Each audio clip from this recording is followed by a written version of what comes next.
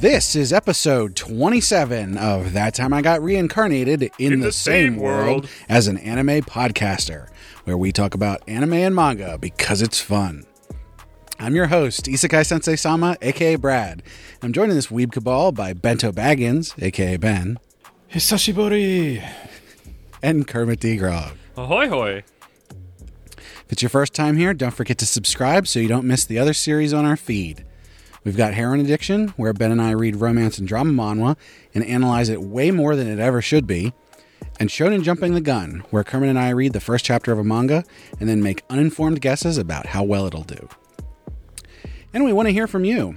You can talk to us on many different social media platforms, which you can find links for in the description and on our website, animepodcasterreincarnation.com. Come hang out with us on Discord, listen to our Spotify playlist, and get episodes early as well as other perks by supporting us on Patreon. And don't forget to rate the podcast and tell your friends.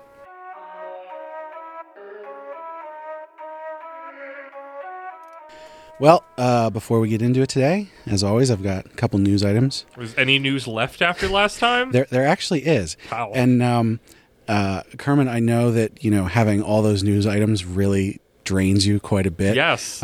So today's news segment is especially for you. Thank you. So I've got, there's only 3 items on the list. Perfect. And they're all for you. Let's get to it. Ready? Wow. My birthday. So none of these I have specific air dates, but they're all 2024 at some point. So Okay. we'll get some more details, hopefully, in a little while. But for now, these have been announced. So first off, The Elusive Samurai. That's finally getting its anime this year, isn't it? Yeah. Exciting. From the creator of Assassination Classroom. I think I'm going to have a good time with that one. I enjoyed reading it. Everybody should remember that you covered that on the last review extravaganza. Yes. Which I had to go look back because I forgot that I had done that. Which everybody should get ready. Buckle up your seats. Episode 30 is our next one. It's coming up real soon. Sooner than we expected. I got mine. I don't know about these two jokers. I've been prepped for months. And the next one I got here, Kinnikuman, Perfect Origin Hen. Ultimate Muscle coming back in the year of our Lord 2024. Yeah. I saw that on there. I was like, what? Yeah. I know. It's weird. What it's are you weird doing? looking at these. Some of these characters are just like, you can't do those characters anymore. They're all racist stereotypes. And then last but not least, Beastars Season 3. Yo, I didn't think about us getting more B-Stars. I don't know how more off the rails it can get. Season 1, I was reading the manga, and Season 1 is generally one of my favorite little, romance and stuff, because I don't normally mess with that stuff, but I love it. It speaks to me dearly. Season 2 is just the most, drug-fueled, we're doing this, we're doing that, and it just sort of gets by on being the most insane thing. So, I don't know what happens next. Everybody says the manga's ending is just, the author was done and just did some shit. So, I have no idea what's coming at me, but I will also say if I can get an intro as killer as the first 2 seasons, I'm about it, because the first 2 seasons of Beastars OPs are top tier. Yeah, good stuff. I've never watched it, but that OP, the one that we have on our playlist, Are is really both good. of them? I think, because I think you shared me with that English version that I adore. Right. It's the same song, but it's the English version of it. So 2024 is looking pretty good for anime. Pretty good. Hello. Yes. I got a bunch of my own stuff coming up, and you got your stuff too. I got some things too. Yeah. Nothing for Ben. Nothing for Ben. He gets more My Hero Academia homework. Back to the mines with you. I'm sure there's an Oshinoko Season 2 out there somewhere. I didn't see it on the list. Not yet. They're still putting out YouTube videos. They've got a Valentine's Day Giri Choco special thing going on, which isn't helping my defense that it's not a harem thing. There's friend chocolate. It's okay. Yeah. Obligation chocolate. Chocolate. I choose to give you this chocolate because I'm obligated to. There should be Ralph Wiggum Giri Choco. I don't know who it's for, but it's obligated. It's really obligated chocolate. I really don't want to give this to you, but we have the concept of face, so we have to. but I want you to know. Yeah. All right. Wow, what a spick and span little news segment. I told you. I love it. After we I'm spent charged up by that. half an hour on the last one.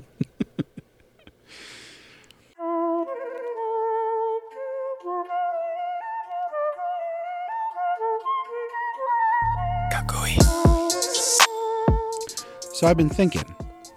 We've now done 2, maybe 3 episodes where we've talked about villains and sort of like the anti-hero kind of thing. But I was wondering, we've never really talked much about heroes. There's been, in those villain talks, we've talked about it a little bit. And, here and there we talk about the different series and the protagonists of those series and everything. But we've never really sort of gone in depth on like what makes the hero of a manga or an anime and what actually like compels you to want to follow this person on their adventures or, whatever that may be.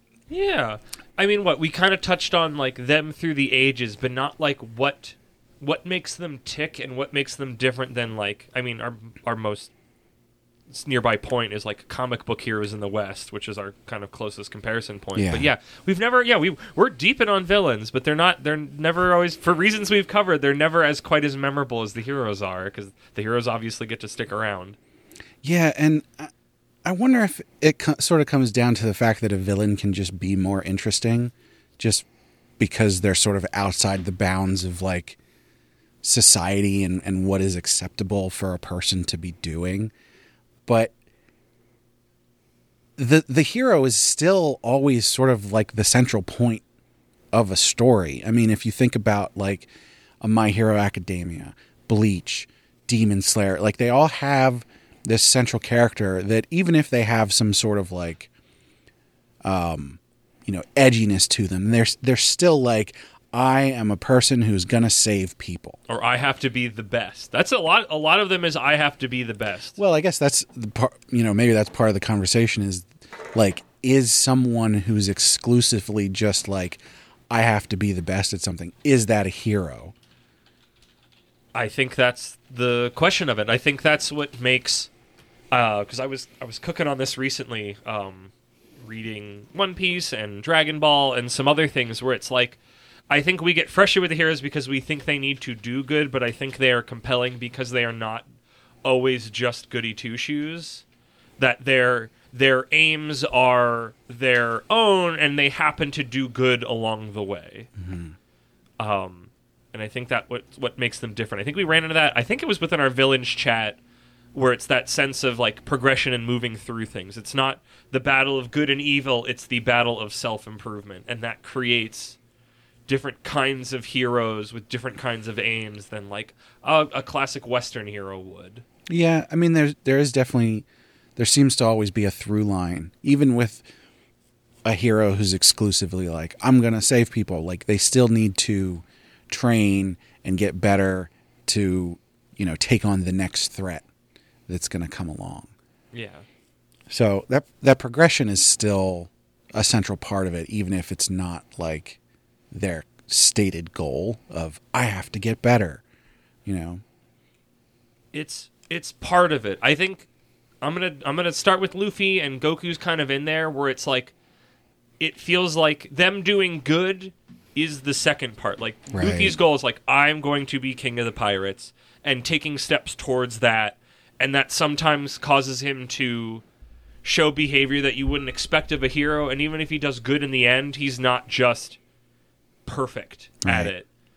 And that can be frustrating more than a villain kind of going off the path, but you don't see that as a lot in the more standard not anti-heroes in Western culture, I think. Obviously, I'm sure we'll find something at some point, but I could be talking out of my butt, and if I am, somebody please correct me, but I think part of the reason the cultivation stuff and the self-improvement stuff is bigger in Asia is because there's a bigger emphasis on like really being the best of whatever thing you can be. In like Confucianism and Taoism and Buddhism, there's like a purity of craft. Yes. I would agree with that. And so I think that's sort of like the Goku thing is like Goku only wants to be a better fighter. And that pure motive of self-improvement will just lead him to doing good. Because pure self-improvement and hard work are just, for lack of a better word, like good karma. And that's probably not the right word to use here, but like, it's just, that's not going to steer you wrong. Yeah, Goku is placed on a good path by that, even if he's not always like, he's not a Spider-Man. Like, he's not, like Spider-Man, great power comes great responsibility. Spider-Man is focused on, I need to protect the city, I need to protect the people, I need to be here for that reason, where Goku, like you said, is like, he is getting stronger by virtue of like, I want to fight stronger guys. Like, it just always happens to be that the strongest guy is the villain, so he wants to fight them. Or his friends call upon him to it. And that's part of the reason, like the sports manga, and now we're in the age of the arts manga with like Akane Banashi and Beat in Motion. Sports and crafts. Yeah, like Boji the Rock, all those like or I don't know if it's called Boji the Rock. I forget what that one's called. I think that's what it's called. Boji the Rock? Yeah. The pink-haired girl, she plays like a bass guitar or whatever. Oh, she's yeah, like she's an in a band. introvert. But it's all about you can take that manga story of training and working hard and apply it to almost anything, and it's interesting because somebody being the best they can be at whatever it is they do is inherently like appealing and inherently good. There's like there's inherently good, but yeah, I think it is very compelling. Well, that's what I think. There's this juxtaposition between heroes in the East versus West, at least media wise, because just like you said, this Eastern media philosophy of like, I need to get better at what I'm doing, I'm going to save people along the way, is a very core part of all of these various stories that we read. But then you juxtapose that with a Spider-Man, a Superman, all those Western superheroes, and it's more like, and we've talked about this a lot before, where it's like they're given all of the power right away, and then they have to figure out what to do with that power. They have to deal with the social and other implications of what they are doing, and the Right. moral implications, and not is Superman strong enough to punch the guy enough to save Lois Lane? It's never about that. And I find it interesting how deep in philosophies that we might not think about moment to moment can shape cultural stories. And admittedly, like, I think that's true of any culture. We just happen to be looking at a very specific culture that forms that stuff. But I'm sure that storytelling from a country's like general, because obviously you don't want to group it too much because everybody's an individual, but like there are certain things that are different from place to place about what people hold important or compelled to by hundreds and hundreds of years of that culture growing and changing and whatnot. I think there's this weird thing where, like, even though the sort of the basics are similar, where you have there's a bad guy and they're doing bad things, and I have to come in as the hero, and I have to save the people and defeat the bad guy. In this Western media mindset, it's more like, I have to be a hero because I have this power. Whereas the Eastern media mindset sort of seems to be more, I need to gain power in order to rescue people. Yes. Yeah. I mean, I think about, I'm going to come back to One Piece a lot because I'm still reading it, but like Luffy specifically goes, I need to train because me and my team got curb stomped and I was not strong enough to protect them. So I need to go train to do that now. He can't just decide. He's not dealing with like some sort of political maneuvering. It's literally like, I can't punch good enough. I'm not literally physically strong enough to do this. So I have to spend time training. And that being a part of the story. something that really hit me between Luffy and Goku, and I'm sure there's other ones, those are just what's coming to my head, that I don't think you would ever see in comics unless it was like an anti-hero or like whatever a Deadpool is, I guess. But like, Superman is never going to be mean to a random civilian he's trying to save or interact with. But like, Goku and Luffy and others, I'm sure, like I said, are rude to just random people all the time. And that's just part of what they do. They are not just, you know, are they generally on the side of right? Like, compared to the villains, do we call them goody two-shoes? Yeah, but they're still more their own people, where they will be rude or standoffish to people who are not bad, who don't necessarily deserve that behavior, but it's like, that's just who they are. And we'd never see that in our, like, these are the heroes. And no, like, you know, Spider-Man quips at people, but he's not quipping at, like, the civilians he's saving. He's not being mean to, like, he's not being rude to them in moments if he's confused. Like, that's just not a thing that's going to happen in a comic book unless you, again, have, like, a Deadpool type or somebody who's like, get over here, bub. Like, the heroes, the top of the charts guys, your Batmans and whatnot, don't do that. Captain America is not going to say something bad to people he's saving in the way that a Goku would. And I find that is interesting about the standard maybe we as Americans hold to them, and maybe that's why, like, that's a question I'd love to get answered. Do people in Japan get frustrated about Goku's behavior in the way that we do? And because the answer is I have no idea. Yeah. Frustrated how? Because we always get frustrated that it's like, because at the end of the day, even if he seems like a good guy, Goku's main motivating factor is, I need to be the strongest and I want to get in bigger, better fights. And that will, a lot of the time, put his friends, entire cities, planets, galaxies, universes, timelines, all at risk. Because he wants to punch the strong guy and get punched. Yeah, I mean, it depends. Because I know in Japan there was a lot of disagreement about the anime portrayal of Goku being a lot more heroic than the manga. Like, Toriyama's talked about that a couple of times. How he never saw Goku as a hero, and he doesn't like how the anime made him seem like a hero. It downplays a lot of his stupid decisions, his selfish decisions. That he is a hick, but we just don't, like, by virtue of the version that we got at the time we were all formative, and the other people that we osmosis it from, like, he's not a hick in the American dub. Like, he's just a man. And is he a little dumb sometimes? Yes, but it's like, as a concept, we just don't take him in as what he actually is. Well, and that's is it that when they localized it, they were like, we need to make this more like Western superheroes? Almost Toriyama surely, was even I'd say. talking about the Japanese version.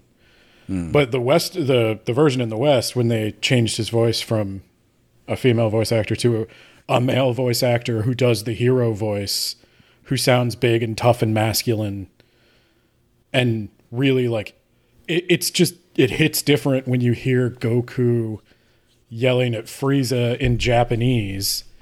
He sounds annoyed and fed up and all these different emotions, whereas in America you hear it and he sounds angry and intimidating and just very macho. I mean, I guess there's literally our sensibilities shaping these stories coming over, admittedly at a time when we were not as, not cognizant is not the word, that we weren't as, careful about maintaining context and tone and all that. Because, I mean, what? Well, like, sorry, you go, Ben. Oh, no, I was going to say, if you see Dragon Ball Super now, it's the same voice actor doing Goku, Sean Schemmel, I think. Sean Schemmel, yeah. And like that. He has pitched his voice up for the standard Goku delivery versus what it used to be. Yeah, but it's still like Goku's never going to be the Japanese Goku, and I don't mean that just by language in America, because that's not who Goku in America is, and it's too late to change the train. Unless we do like a back from square one situation. I mean, Dragon Ball Daima. I don't know. I don't know. But like people are still going to be like, well, that's not Goku. But it's like, it is Goku. He's just not our Goku, which is a weird Goku that is real because he existed, but he didn't exist because it's not what Goku is, but also he's a fictional character. He never existed, yada, yada, yada. So the bit I wanted to say to that, though, a little bit with this whole, like, how it changed coming over is, like, because so many major shonen series where the main male character is played by an old woman, or maybe they're old now, like, I think the West figured that out then, because, like, at least the big ones I can think of, like Naruto is played by a woman in America in the English dub. Luffy is played by a woman in the English dub. I don't know enough. I don't know English who voices. dubs. I don't know the recent dubs. I don't know who's dubbing like Deku or Tanjiro. But I guess those are both played by men. It always makes more sense to me when the child is played by a woman. But then when it's like an old, like the fact like an old still granny is playing Naruto in both Japanese and English is really funny and strange to me. Yeah. Have you ever seen, this is kind of related, have you ever seen those like comparisons of video game box art in Japan versus America? Angry Kirby. And in Japan, it's always more violent. Like they'll literally make Kirby look angry in America versus Japan. It's all cute. Yep. Kirby's here and he's pissed. He's pissed to have had to come to America. I mean, Kirby feels like actually a character that really fits this, where it's just like cute and cuddly, and like, no, he's just doing his Kirby thing. Like, he just happens to be solving these problems, but he's just Kirbying around. I mean, lore-wise, he's literally just a force of nature. Exactly. Poyo. I don't know the Kirby lore at all. This is the first I'm hearing of it. Oh, do you know? There's like deep Kirby lore that I will never comprehend, of like crazy space stuff that happens when you like beat the double extra game and you get all the lore, and it's like, Kirby, Poyo. Yeah, but I definitely think there's also something too about the age of most of those heroes in the shonen comics versus the American comics, where in the American comics the hero is almost always an adult. Yeah. Yeah. Yeah, the fact that Peter Parker as a teenager was like one of this is the weird, crazy thing. He's one of the most relatable ones, though, and they've tried to make others, but it's always just, here's the young version of this other guy, and it's like... Short of... there's a bunch of X-Men that are teenagers, but like... Baby Goku, teenager Luffy, teenager Naruto, teenager Deku, teenager Tanjiro. I guess a lot of those, the X-Men teenagers, that's more of a recent thing, right? Like the original... the 70s. The original run of those X-Men... Are they adults then? I don't actually know. They're basically adults. I mean, they're young adults, but... They're not kids. They're basically They're not adults. sub-18 children going on a journey. Because even like, you think about like Starfire and Robin and Ray and all that. Teen Titans. They were, I think they called them teenagers, but they were like 18 originally. Yeah. They were not going to high school. Yeah. And I think part of it is you had this problem in the West with the Comics Code Authority where superheroes were the only thing that could get through. And for God's sake, how long was Stan Lee in charge of Marvel? And I know everybody loves him. I don't really. I don't think he was that great. And he didn't come up with half the stuff he's credited with. But all of it was drawn from that 1940s sci-fi of like a scientist or a titan of industry. I'm an adventurer. It's a old comic, but it's the 50s. Yeah, I'm just a normal guy wearing spandex. Yeah. Well... I've got a gun. One of the most magical things about shonen manga is it ends at some point. It's one guy making it. He can only make it for so long. And that's stopping now. Everything's getting sequels and spin-offs. But Kaiju number 8 has a spin-off. How the heck did that happen? What? Kaiju number 8 has an anime coming and a spin-off already. And I it's my own tangent. I don't get it. I don't understand. Well, they've discovered the money to be made in IP. But where's my Sakamoto Days anime? Come on.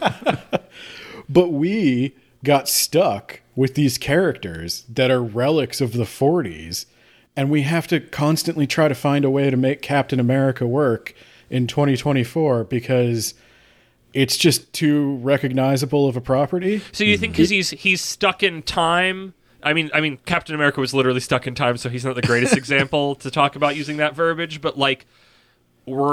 we as Americans have that as our quote-unquote ideal hero just because we've had that frozen since the 50s? I think the Comics Code Authority stuff, that we've got a holdover from that, where these stories that we originally had to be like American exceptionalism and like ideal individual, rugged individualism and everything. We do get the anti-hero, but then the question is there a comparison point to your manga hero, and that somebody who is good but is not your standard goody two-shoes hero, but is not an anti-hero, who's not like a gruff like loner type? Like, do we have this archetype at all somewhere? Yeah, we do. I mean, I'd say a lot of the X-Men got into that. And I've said this before on the podcast. When I was a kid, you either read the X-Men or everything else. Yeah. Because there was a dozen in-universe X-Men comics, and it was a big soap opera, and they hardly ever interacted with the Avengers except for the big team-ups at the end of the year. It's like a character who is generally good but is like morally gray, but not in a way that you would notice unless you were like really trying to fit him to an alignment chart. Because I don't think about Luffy's being morally gray, but he's kind of guided by his own compass that is not what is best for the situation. His compass is, I'm going to be king of the pirates. He has a specific goal that is for himself that that solves problems in his wake, we'll say. Yeah. He's moral relative to his world. Correct.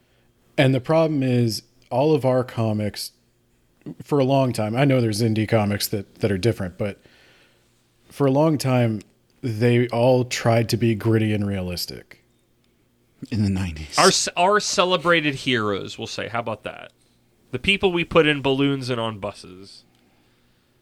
Well, but even then, I mean, you had friggin' 90s Superman, black suit, and he got killed, but then he came back and all that bullshit. Is Garfield our Goku? Garfield is morally gray. I guess he doesn't really solve problems. No.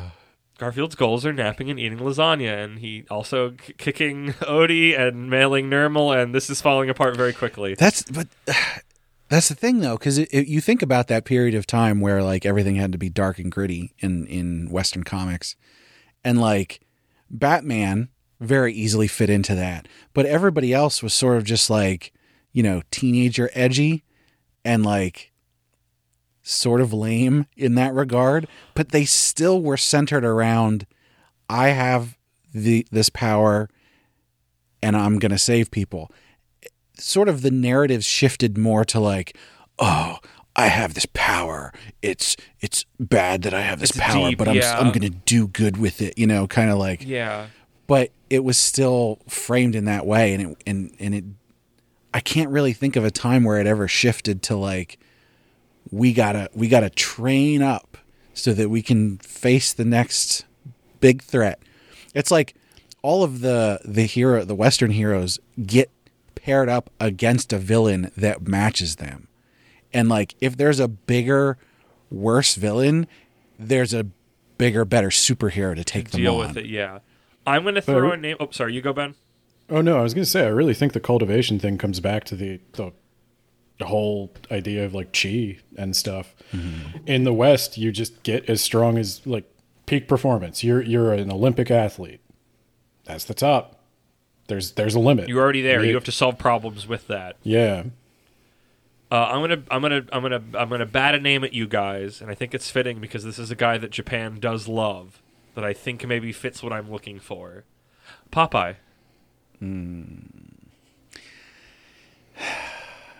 That's a weird one because there's...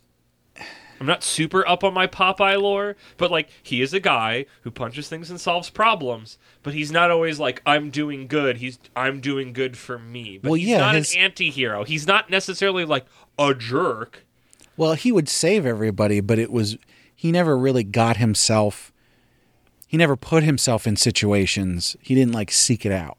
It was more like he's just going around doing his thing, and those situations come to him. Is that not Goku? I mean, is that not Dragon Ball? Is that not Z? Technically even Z. Is that not Dragon Ball? But he also, I mean, Popeye I doesn't think have a goal. True. Yeah, But and there's also like he didn't train or anything. Like he had that power. He gets a power up from spinach, but like that's it. And so yeah, it's weird because it sort of straddles that line of like that pirate notion of I'm just doing this because I want to. I'm going on my set path. Yeah. And if you get in my way, screw you, buddy. But that's also a gag character as opposed to a Superman or a Captain America or something like that. No, but I think I'm trying to find this connector point because Popeye is a character Japan likes. Yeah. And has liked for literally longer than I've been alive. One of Nintendo's first games is Popeye. Like, he's popular. Part of the reason it appeals is because World War II, that was just a popular cartoon about a sailor around that time when there were a ton of Americans in Japan. But I think the other part of it is it is more like a manga. It's a wacky world with stylized rules and a funny guy. It's a gag manga. Yeah. I think that's why it works. But there's something about it that sticks around. I mean, I guess I'm using the tentpole of Nintendo made a game about that like it's 30 plus years from when there's the American occupation to when they make the Popeye game and are still making Popeye merch. Like, I don't know how much I can use this as a point of like, this is a character of Japan. Maybe we can use that as, are there other American characters that Japan specifically was like, is still big on? Spider-Man. Yeah, but that's in a different way. Yeah. I don't know how much they like the reason that... I don't want to be like, you guys like it, but not for the... We are not alike. We like it for different reasons. But it feels like a lot of Spider-Man is more of the, like, what went into Sentai stuff. And maybe I was just thinking, more knowledgeable about Sentai. There is another side to this because we've talked a lot about the... the training arc kind of thing where it's like, I need to get more powerful to fight the next villain and everything. But like the Super Sentai stuff, they were that powerful. Like they get the suit. They're very Western. Yeah. I feel like I've run into this, and I believe we'll be talking about in a later segment, but I've read a book of like an old English-made book about manga, and I found that it's weird how much stuff in manga is from the West, and it's just been so long that we just don't know it. Like it's grown over so much that you're like, oh, these ruins, and it's like, oh, this used to be a Chuck E. Cheese. But they're ancient ruins to us now. Like, I think a lot more gets plucked from Western stuff than we think. Well, I mean, and that makes total sense given the way that Japan built up after World War II. No, but it's pre-World War. We had that last time with whatever topic I was talking about. I don't remember, or with Christmas. It was Christmas. A lot more came from the West into Japan than we think about, because we just go, oh, the Americans show up after World War II, and that's when they get all of their Western stuff. And it's like, no, this stuff is like, they have Disney movies before the war. Why did they attack us? What? There was a lot of assholes in Japan at that moment. We had a navy in the Pacific, and they wanted it. We were on the other side of the Pacific, and they were on that side. Because they thought we were going to be coming. They liked all our stuff. Why didn't they just leave well enough alone? Dude, like I said, World War I, Japan, on side of the quote-unquote allies, on the American side, quote-unquote. Because America did not support Japanese imperialism, and they thought that was hypocritical and racist. I mean, a little bit. And maybe it kind of was. I mean, this is... Both are right. One is maybe a little bit more right than the other. Probably still shouldn't have attacked us. Yeah, no, shouldn't have. Or anyone. But they're gonna. I think in that moment we were more right of their imperialism of killing a bunch of Koreans. I'm getting off topic. Back to Hero Talk. We'll talk about that some other time. I'm sure. No, but I think you're right. Like we definitely, our comic book industry is crippled to this day from the comics book authority. And I think that's the reason manga and anime took off so hard in America is there was no one looking at that market. That is mentioned in my manga book, is that the American Comics Code happened, and that kind of thing never happened to Japan. They had people like calling for boycotts, but it never, the publishers are just like, yeah, so what? F you, we're going to double down. Like, it's so weird seeing that. Like, I'm so used to American capitalism where it's just like, oh, our bottom line, you stop that interesting thought, artist, where they're just like, the publishers in Japan are just like, oh yeah, fuck it, just keep drawing your porn, I don't know. Or whatever the heck stories you're drawing. Like, it's a thing I think about is like, what does the timeline look like where the comics code doesn't happen and American comics get to properly like grow and aren't just like not choked out entirely in the cradle, but like stuck in Arrested Development for decades. And then once they get out of the starting block, it's kind of too late. I don't know if your book covered it, but like one of the things I've read is that in the 60s, both countries have huge protest movements. In America, the media associated with that becomes music. In Japan, manga got deep into the protest movement. I got a little of that. That was one of the things. I don't want to bring what's there too much to now, but like that is one of the things where it's like Japan has a bunch of political comics. And I was like, Japan has a bunch of political comics that inspired by British political comics and like the New Yorker, and I'm like, what? Like, it was weird. We are limited in our everyday exposure. I guess that's the thing is like we had the comics code, but like, wow, this is getting way off topic from where we started. But I just like this topic too much. Like America, even if our like creative stuff got stifled, like people could still make political comics. Like that was a thriving scene that grew into its own stuff. And Japan, that got choked out in the cradle by the government, and that created a very different thing. So I think maybe I'm not equipped to talk about the politics of either of these countries over the last however many decades to it, but like maybe this is where your heroes go when you are allowed, you're not stuck by this rigid code and being, by virtue of like, this is what comics are, where manga isn't that really, where it's like manga was very experimental, even if we only are mostly seeing the punch stuff now. Like, because of its roots, it became, as Ben said, like this big cultural thing countrywide. I mean, literally, to tie it back to the hero thing, why can't Superman be mean to civilians? He's not allowed. That's in the comics code. Yeah. The hero can't blur the line between hero and criminal. If you read the comics code, the guidelines, that story would have been rejected. And now it's 2024 and Superman still has an established personality as being the kind of person that doesn't exist, who never gets mad at anybody, who doesn't deserve it. A hero is somebody, a Western hero is somebody unattainable on an emotional, moral level, and an Eastern hero is unattainable on a physical ability. Well, I mean, level. so is the Western. I don't know, because like I like having a couple of those sort of like idealistic heroes and putting them into situations where they need to deal with their idealism and how that affects, the people around them and everything.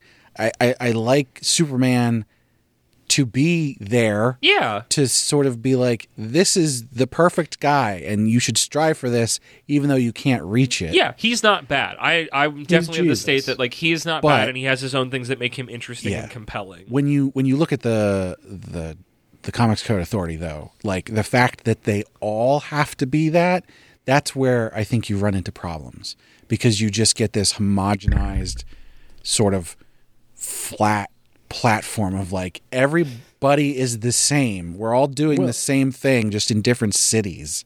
And I'm not being pedantic when I say he's Jesus. Like, that's the point of the Comics Code Authority, is comics are, under that authority, under those guidelines, exist to teach children how to behave morally. They're not to entertain. They're not to make you think. They're there to provide like subliminal messaging about morality. And at the time, it's a Christian morality being exercised against those godless communists. And it stripped all deeper messaging out of comics until the 70s. And by then, every company that was doing anything interesting was totally out of business. Some of them did try to keep publishing, but no store would stock the comics without that stamp on it because they turned it into a whole McCarthy thing. Do you think that's why there's such this hard turn into the anti-hero then and all that and the grittiness because I would think they were like stuck, and that's why we don't have these like, we're just going to call them like middle path heroes that are not super moralist but not necessarily more along the lines of a Luffy or Goku kind of thing. Yeah. These are guys out doing their thing. Yeah. Because everybody who was interested in a nuanced artistic expression left comics. Yeah. And I think it's only with the popularity of anime and manga, or maybe coincidentally since the times have changed, that some of that blood is getting injected back into American comics. We are starting to see new stuff finally. That is interesting. Because, a lot of the heroes that you see becoming a lot more popular now with the rise of, the Marvel Cinematic Universe and stuff, they're still quintessentially heroes who are going and they're rescuing people and they're like morally upright and everything. But they're also sort of snarky and they quip a lot. You got your Doctor Strange, your Tony Stark and them. Where it's more like their actions are still heroic, but they're gonna like be a bit of a dick while they're doing it. You saying the Disney stuff, actually, not even superheroes. I think somebody who actually kind of fits it, it's Mando. It's Mandalorian a little bit. Man set by codes, goes around doing stuff. Not always just purely the most moral guy. I don't think I'd call him an anti-hero. He was a villain. Like the Mandalorians in the Star Wars movies were bounty hunters, and bounty hunters were bad guys. Yeah, he's of that cloth, but I mean literally the one in The Mandalorian. Yeah, he's not those guys. I think that's more along the lines of Boba Fett. I don't know if the full gamut. No, I understand that, but what I'm saying is we talk about like why do we like villains so much more than heroes, and it's because villains were allowed to be complex, but heroes had to be an example. But I'm saying now that we are out of that, we are out of the comics code, because I mean you feel the effects of those things for a long time in ways that you can't parse because you can't comprehend the universe where that decades could pass from that divergent moment. Also, I don't know that that's entirely fair, considering that like a lot of villains in anime and manga are also complex and interesting. Yes, but they're both hero and villain can be complex. We had the ability to do both of that in our comic medium. Definitely on the Western side, like I can see it coming out of that because of the fact that the hero had to be a blank slate, basically, of upright morality. But there's a second thing to that, though, because when you get the people that grew up with manga in their student movements and they stayed with manga a little longer than most American teenagers stayed with comics, you get characters that are meant to appeal to more emotionally mature people. Right. Yeah, there's a market for it because it wasn't being, choked to death by a code. And it was allowed to culturally flourish. Ben, I'm still just, it's not necessarily a hero chat, but I'm still coming back to, where America in the 60s counterculture movement went in music, that it was in manga for Japan, and how that changed. I think when I look at that, because, there wasn't really a crackdown in music. I know we're getting off the reservation a little bit more again, but if you look at Japanese music and American music is really, we still to this day care so much about authenticity and message and morals, unless it's pop, but pop is treated as cheap. Whereas in Japan, no one questions the fact that it's a giant machine. We've talked about that. It just our Goku is just showed up in other places. He showed up in music. He was not in comics. Bob Dylan is our Goku. Bob Dylan is our Goku. I mean, Bob Dylan is our Spike Spiegel or something. It's all of that edginess in music, Japan doesn't seem to want that in music. I mean, and we're painting with a broad brush here. Obviously, there's the both, general, the pop culture. I mean, that's what all of these are. These characters can exist in either one, but by generally the ones that stick around for ages or that are very popular, are venerated and remembered, the ones that bubble up to the surface the most. Like, that's what we're talking about. Yeah. I'm just trying to... We've covered a lot of stuff here, and I don't know that there's any conclusion to this.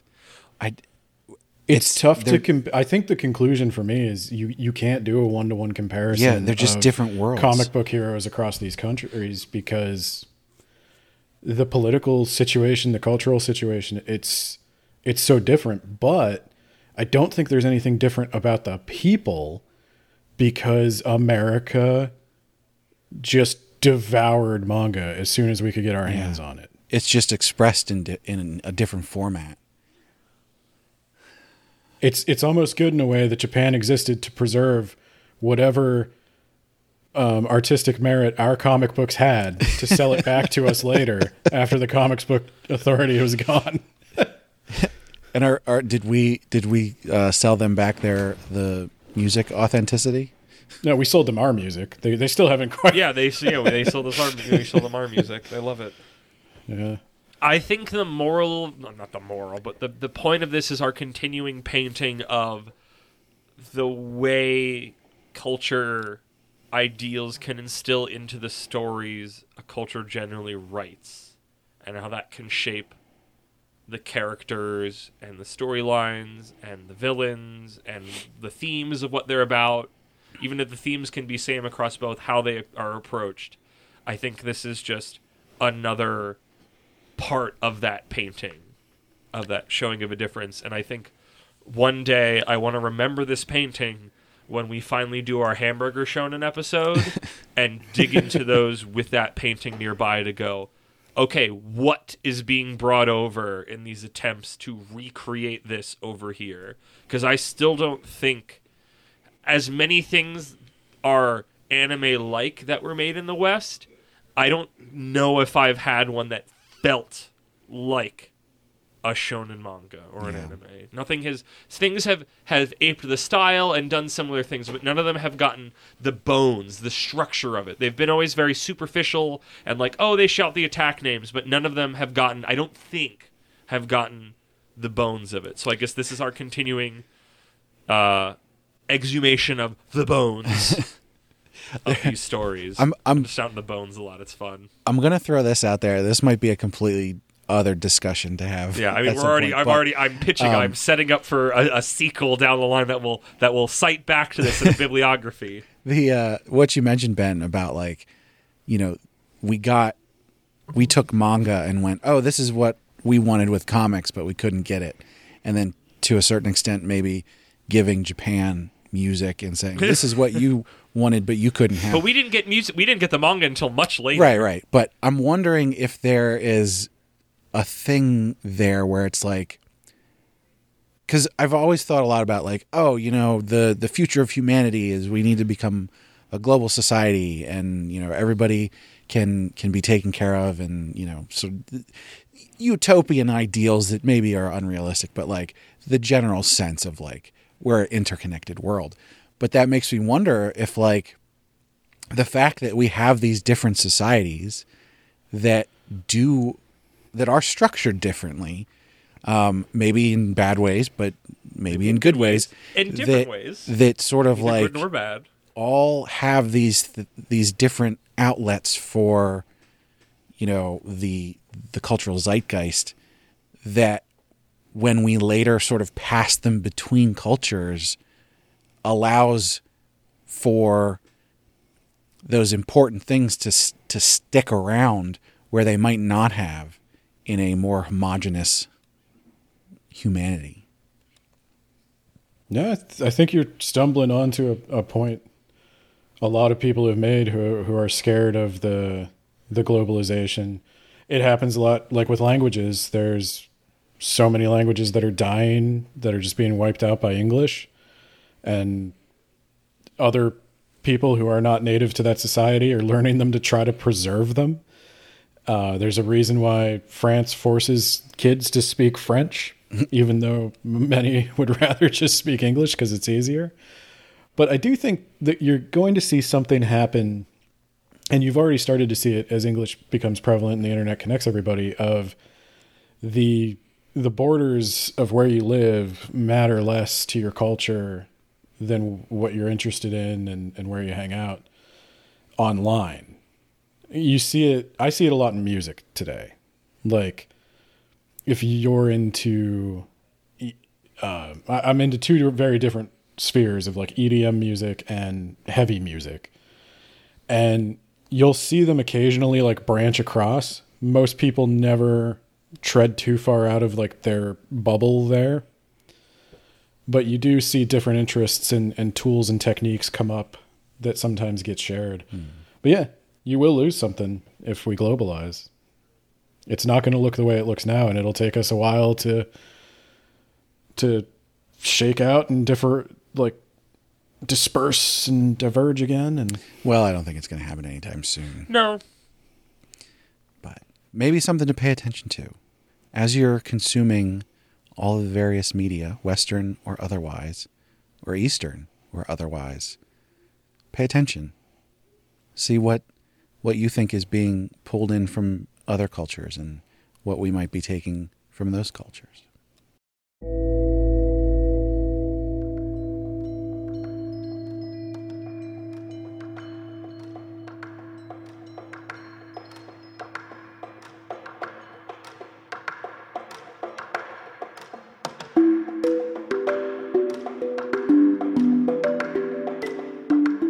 So I've been having this issue recently. Yes, we're in the Isekai Sensei Sama Yells at Cloud segment.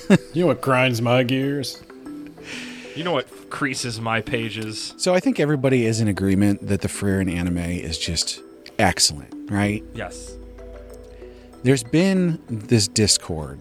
There's been this discourse online. In a Discord. On Yes, Discords. probably. And other places. Probably Reddit. I'm going to guess Reddit. It's discordant in that. So the issue that I had, and this is not really a big deal, but the anime is sort of positioning the relationship between Himmel and Frieren in a much more romantic way than the manga really portrayed it, at least early on. For a while, yeah.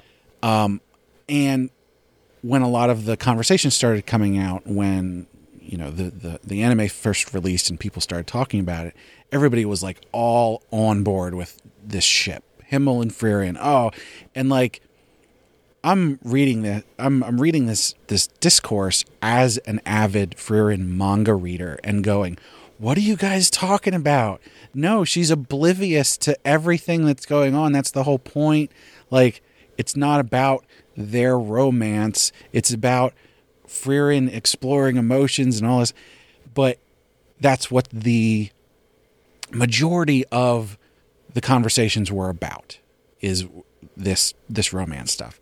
And it frustrated me because my experience with the manga was so much more around like Frieren's experience of like human emotions. Like, she's so old and she's so disconnected from the world, having lived so long, that she couldn't really understand the connections that she was having with these people that she journeyed with for 10 years. And it wasn't until that journey was long over that she sort of awoke to what that actually meant to her. And I didn't think that the manga, and the anime for that matter, was hiding that. It wasn't like something you had to dig down and search for to find that deeper meaning. It was fairly upfront about what it was exploring. And that got me thinking, because this is something that, we've gone over somewhat on the podcast, but also just in our regular conversations. I think we've gone over this quite a bit, where we find that the conversations that people have about a lot of the media that we consume tends to be very surface level, and a lot of times seems to completely miss the point. They miss the point.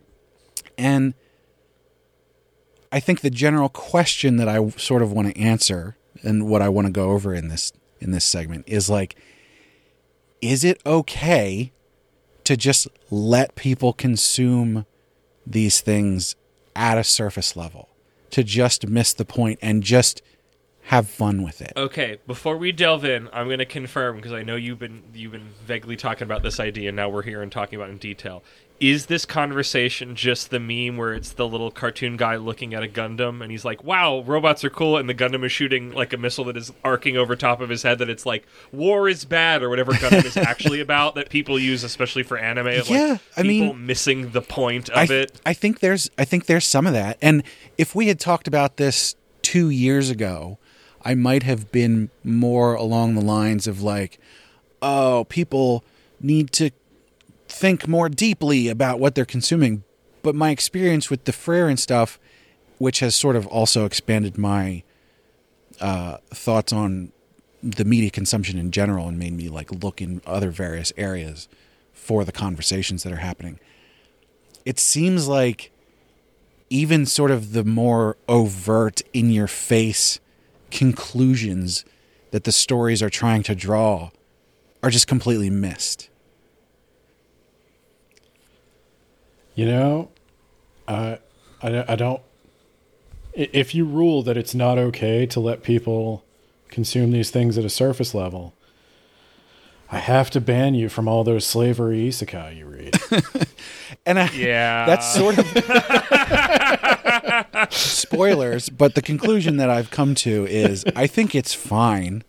You can't stop people. Right, to you can't do that stop, is dumb obviously. and stupid and police statey. But do we have an obligation to go into do we have a soapbox to go, you guys are missing it's the kind of people, I think it's when it becomes, I don't even know if hypocritical is the right word, but it's like people talking about, I know the one I wanted to bring into this is us finally talking about One Piece in somewhat more detail, is like people going like, One Piece isn't a political story. And it's like, have you read One Piece at all? And this story that's constantly about a corrupt government and capitalism and racism and years of like all of this. And I just, before we move on, to address Ben's point, just because I read all of those things doesn't mean that I can't like have a conversation about it and understand sort of the more nuance of it. You criticize society that you also live inside. Yes, exactly. Interesting, no. But yeah, I think it comes down to the question of like, do I have an obligation as someone who is reading a lot of these things at a more deeper level? Do I have an obligation to go and find these conversations and jump in and say, hey, there's actually more to this, and if you think about this and that and the other thing? As someone who reads them on a deeper level, no. As a media critic with a media criticism podcast, yeah. I mean, like, critic's an ugly word, criticism's an ugly word. We don't want this to just be a review show. But that is what we're doing. We're looking into things. We're finding themes. I think that's sort of this podcast in general. I mean, that's been the theme that the moral of the segment so many times is like think about the media that you're consuming. But you don't always have to think, because you do that you do that all the time. Yeah, you're kind of you're the perfect storm for this conversation. But we also don't have a huge audience as much as we might like one, and so like, so we don't have the responsibility. Well, no, it's more like we can talk about that stuff on this podcast and get into it and talk about like, hey, this is actually really deep, and you should think more about this, and just in general think about the media consuming, but like, when we're out in these spaces on Reddit or Discord or wherever it is, and we see these conversations as you saying, are you obligated to tell people there's obviously more we're going not on? Obligated, but like morally should we? should we say, I don't think hey, morality comes into this. No. I think you should have the conversation with people. I think you can gawk at people that are missing a very clear point.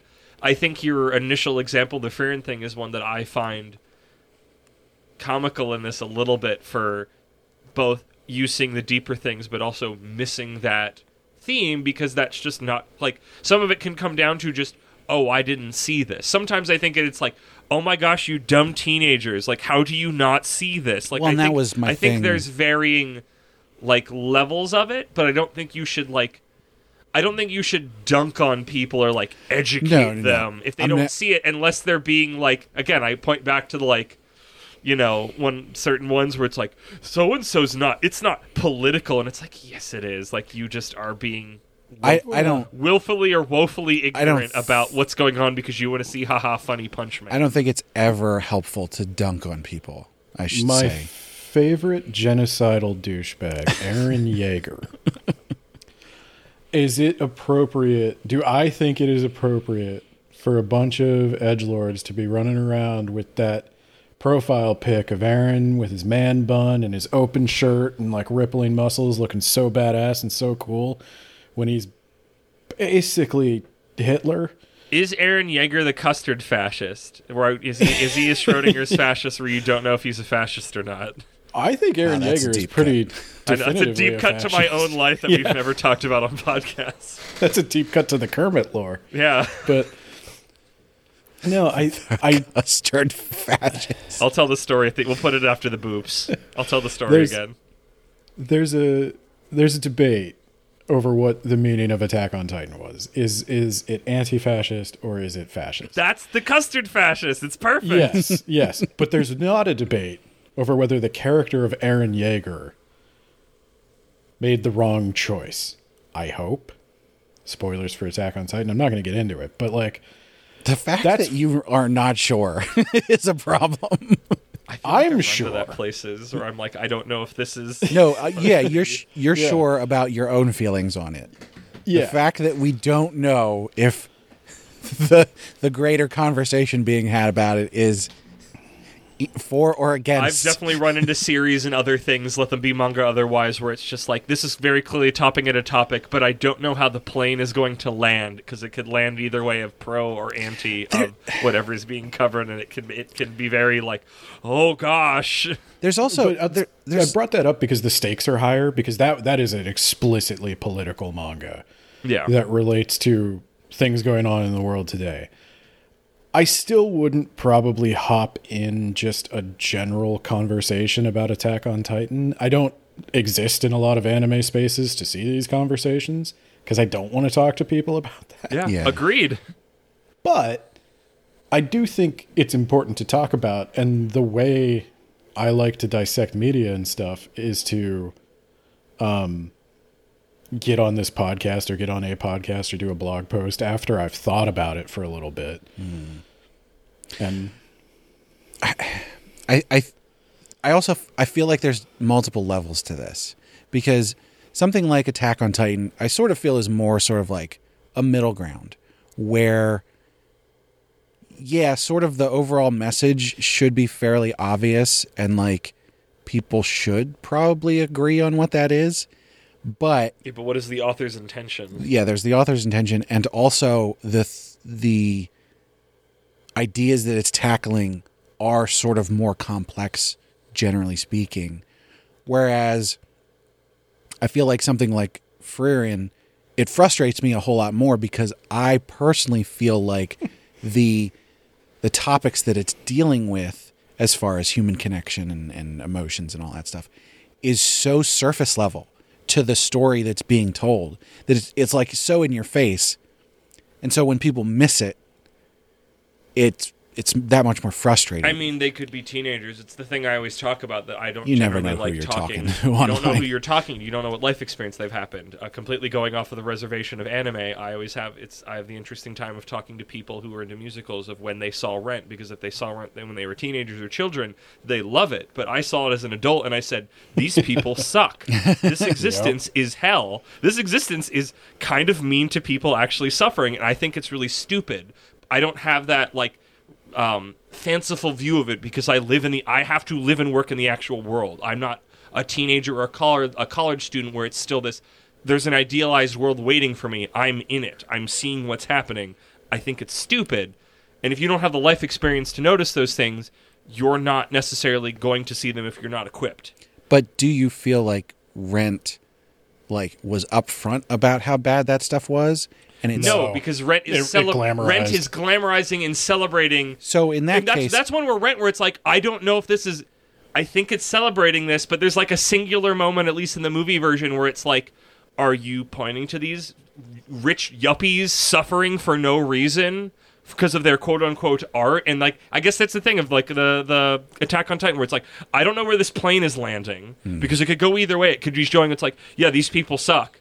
And there might be some through line, but it's like Rent. That's not what Rent feels. Rent does not feel that at all. That then is taking the track of the work itself is wrong, so to speak, and what you should be reading into it is more complex than what it is presenting to you. You will read into it what your life experience is the more point that I am trying to make. Yeah. And I feel like that's the thing with like Freyr, and if you're like a teenager and you're in like, you know, and you're like, oh, like you can see that more. But like even between the two of us on that topic of the romance, like we've clashed on that. Just to put it somewhere else. And yeah, and to be clear, like You've come around on it a little bit, but you were really it's were not beating that I up was on it for months about it because we talked about it most every anime night. The thing was it was never that I was like, no, they can't be in love. This is horrible. It wasn't supposed to be like that. You were a little bit.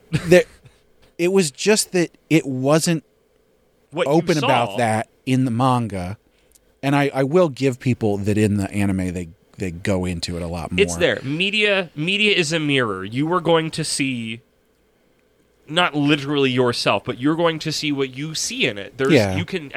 People can see stuff in things that aren't there. Like you can get themes out of things that the author didn't even intend or think about, but it can be there by virtue of how the work exists. Yeah. Because I want to put it somewhere, and then Ben, whoever you can go on that. I just literally just want to get this out because I liked it and nobody commented on it. I made a shit post summary of Freyr and of Ancient Auntie goes on road trip with her grandkids to find out she's not Ace. I did see that. That was pretty good. Yeah. And I was just like really proud of myself for that one. No, I was how Stella found she had a groove in the first place. Oh, that's a good one too.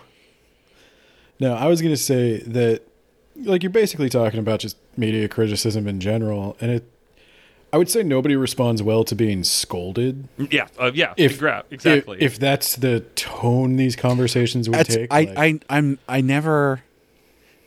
That might be the tone that I take when we are discussing these things, because we are three friends talking to each other about this stuff. Even though we're putting this out, we're getting frustrated at strangers. It's the less murderous version of one person is a person and 1,000 people are a statistic. Yeah. Like it's the unwashed masses and the individual people that have their unique opinions and ideas and life experience. But whenever I approach these like online discussions and I type something up and put that out there, it's always much more individualized to the person that I'm responding to. You were admittedly the most online in that regard of the three of us. For example, I did want to point this example out because I think it's very relevant, and it just happened.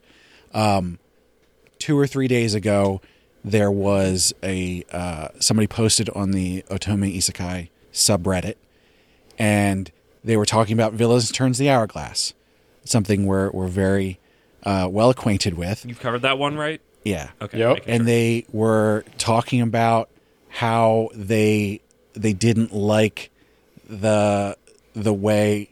Oh, I forget already. It was they met as kids or something. No, it wasn't that. But it was more like the relationship with the prince and Arya and like all this stuff, and I responded to a criticism where they were like, oh yeah, and the fact that they actually met when they were kids was so random and out of the blue and like unnecessary. And I wrote like 2 or 3 paragraphs of like, no, actually, here's why that made a lot of sense and it actually worked really well for the story. And to juxtapose this conversation, I explained in very vivid detail the story elements that it was hitting. And how why. did the person feel about that? And I got complimented for it, and I got upvoted, and they were like, "Oh, I hadn't thought about that. That's really good. Thank you." This is a good news story of it. And so that's sort of my point. Is like, I think in those moments you're coming from a place of, because it can be frustrating. I have those moments where somebody's like, "I didn't like this because of this," and it's just like, did we watch the same thing? Like, I don't see that. I don't think there's a use to actually people. Like, no, I don't want to be like, I have superior knowledge than you, but I do feel like I can help people get more out of what they're reading, you know? So I think what you're experiencing here is that literary criticism is kind of artistic, and you have a desire to make art. That's like so you pretentious. you have an interesting take on something that other people, that you want to share with other people, and you think you really have something to say there.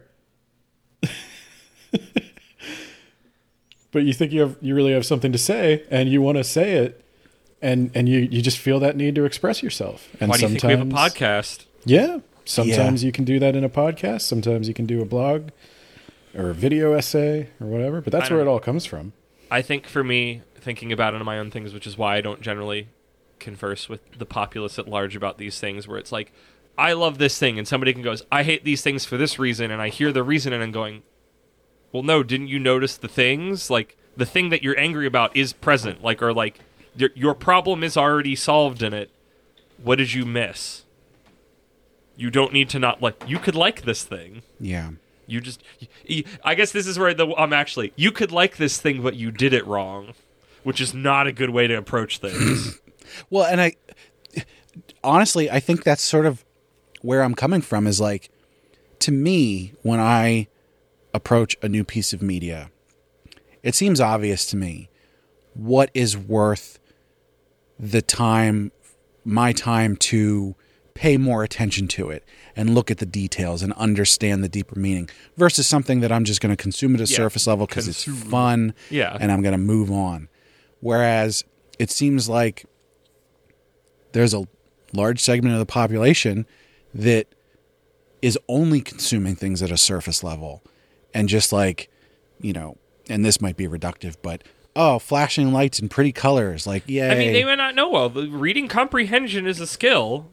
You know, like, and I go back to our, like, you don't know who you're talking to. This could be children. This could be teenagers. Yeah. To use my Ren example with another one I remembered from one you guys have talked about for your manhwa, where you see, like, the prince guy who's being an asshole, and you can very clearly see all the red flags that, like, young people who've never actually been in, like, a real relationship don't know those.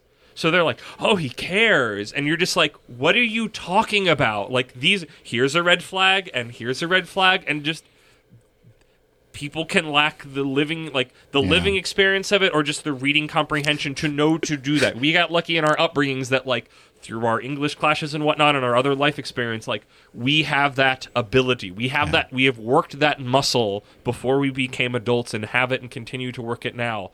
And not everybody has that. And I feel like that's why we get frustrated with the discourse sometimes when people who don't have that muscle. But that's the thing, is you can't know that. Mm-hmm. This is why I find it's really important to, like, know who I'm talking to. Like, I've gotten the general vibe and temperature of the Flop Discord, and our own Discord, which is why I like talking to the people there, because I understand where they're coming from. Yeah. You know, I mean, I use this as the example of that. Imagine you don't know me and you hear me talking the way I do about things online with no context but a profile image.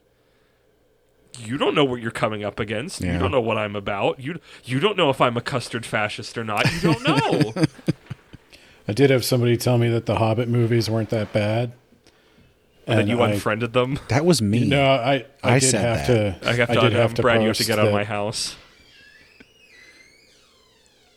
It's a bad door. But, no, I did have that to was post me that leaving. Peter Jackson needs to get on his hands and knees and apologize for those movies, and I will hear nothing to the contrary. I don't think that it needs to be 3 movies. I don't think they should have injected all that extra crap. Yes, they're not good, Brad. This is the same conversation we have all the time. They're not good. Those movies are an abomination. A crime against God. I think you could recut it down to 1 movie. They did. It wasn't really good either. You would make a new movie that was intended to be made like The Thing, and it could have been good. It's not that the Hobbit movie couldn't have been good. It's that the Hobbit movies we got aren't good. Did anybody give it to Topher Grace to work on? Who? Is he the machete guy? No, he's that 70s show kid. Oh. Yeah, he recut, maybe it was Star Wars. That's the thing people cut. I forget what it was. No, he recut something to actually be like a good movie, and it was... Anyway, I did want to make one point, though. You mentioned, the prince and the red flags and everything. Yeah. There's this interesting thing in the Otome Isekai community where all of these, middle-aged women who consume this stuff, you're going to get heat for that. No, what? Middle-aged? I'm older than them. You're not middle-aged. You're past middle-aged. Brad knows he's going to die. The point is... Brad knows he's not going to make it. That's why he's reading all the manga now. They see all of the red flags. They know that they're red flags. Yeah. And they go, yeah, I don't care. He's hot. That's fine. Hey, I get it. I can fix him or I can fix her energy. We get it. As long as I feel like a lot of that is that as long as you can I know this is a problem, but I can fix him. As long as you have that opening part, you're free to do the later part. But if you only have the later part, that's when we've got a problem.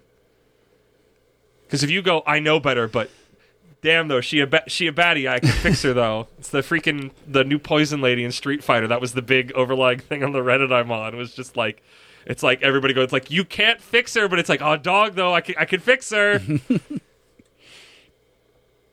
As long as you know, it's the thing with the trash. As long as you know, and you can declare that, honestly and truthfully, you can do what you want. You can read at any level you desire, as long as you have the ability to know. That's what I wish everybody had. I guess maybe life. Maybe this all comes down to, I feel like the raccoon in the dumpster full of rats. You are the trash king? I know what I am consuming is not necessarily good. And all of these other things running around are just eating it like it's a king's feast. But does that make you better? Probably not. If anything, it might make me worse. I'm the idiot who's actually consuming this stuff that I know is no good. You're the idiot king. But at the same time, I question, should I be telling these rats that this they're metaphor, eating trash? In this scenario, the raccoon is like a god to the rats. Because the raccoon is the one that can open the trash can to the good stuff. Yeah. Because he has thumbs, yeah. Because he's got problem-solving skills. There was a bunch of signs for raccoons on Cozumel, which was not a sentence I thought was going to exist. I didn't think there'd be raccoons on a tropical Mexican island, but there are. They're everywhere. There's enough to have signs about them and statues. They can swim, man. Wow. So, it's just, I get frustrated by it, and then I go, should I care at all? I think if it comes from a place of sharing and not scolding or telling, like Ben said. There was definitely a level of frustration for the Freer and stuff, but generally speaking... Yes, I can attend to that you were very spicy about that for many weeks. Generally speaking, it's more of I want everybody to get something out of this. This piece of media that I think is important, that I think is doing something important. There are times to hold them and there's times to fold them, which I mean, there is sometimes when you get you have to know when it's I'm getting too steamed. This won't be constructive to anybody, and sometimes there's the time to go, hey, I noticed this thing that you're not picking up on. Let me share it to you and see if you see it too. Yeah. And I think that's the thing, is to know when you are steaming or not. Because a lot of the other times, other people don't have the introspection level to do that, and it will just make things worse. How are your Bato comments doing? I'm pretty good, but I also, generally speaking, I don't go into a ton of depth there. That's more snarky stuff. Because that's the time to fold them. Don't go into the Bato comments. I just don't, Don't go into the in YouTube comments. Oh, never go into the YouTube. Even more so than that, do not go into the Twitter comments. I did that, and it was a bad idea. I broke my own rule, my very steadfast rule, and had a really bad time. I do think that Discord, generally speaking, Discord good. is Our Discords a good place to have those kind of conversations. Yep, because there's real people there. Reddit, to an extent, Depending where you are. yeah, Reddit can get a little spicy. Yeah, Reddit's known for not always being the best, but it's probably a step up than Twitter. I feel like YouTube. the Bato comment section should be better than Reddit, but is somehow way worse. Yeah. So, yeah, I don't know. This is the kind of thing where it's like, I'm still gonna argue with people online. There's no answer. There's no true answer. It's just I just need to, spew my feelings for a little while. This is our progression fantasy. ご覧のスポンサーでお送りします。 Have you ever wanted to get Japanese snacks, candy, drinks, or toys and merch, but you can't because the stores around you don't carry them? What a shame. If so, you'll love Sugoi Mart. They have all that stuff and it'll ship to you right away. Valentine's Day is fast approaching. If you order right now, you can probably get a gift for the love of your life. Ooh la la. Because that's who you should be getting Valentine's gifts for. Stuffing full Or of just weed a male food. coworker you tolerate.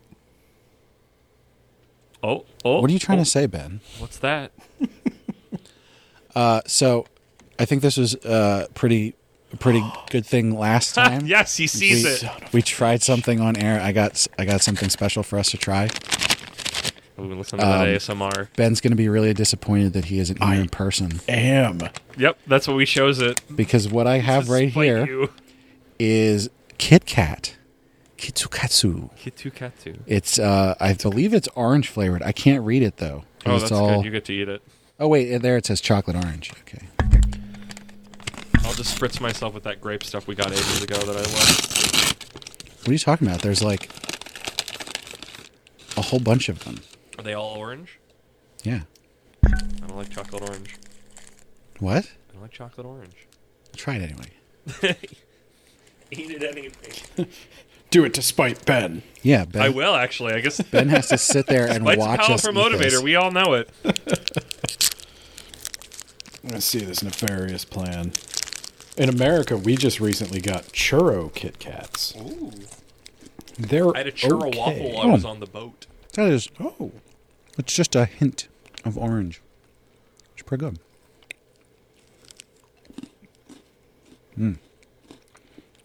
Ben, you'd really like this. That's a I chocolate bet- orange I- Kit I- Kat. I actually know I would because I had it in the sampler pack. There's 5 more here if you want to come get one.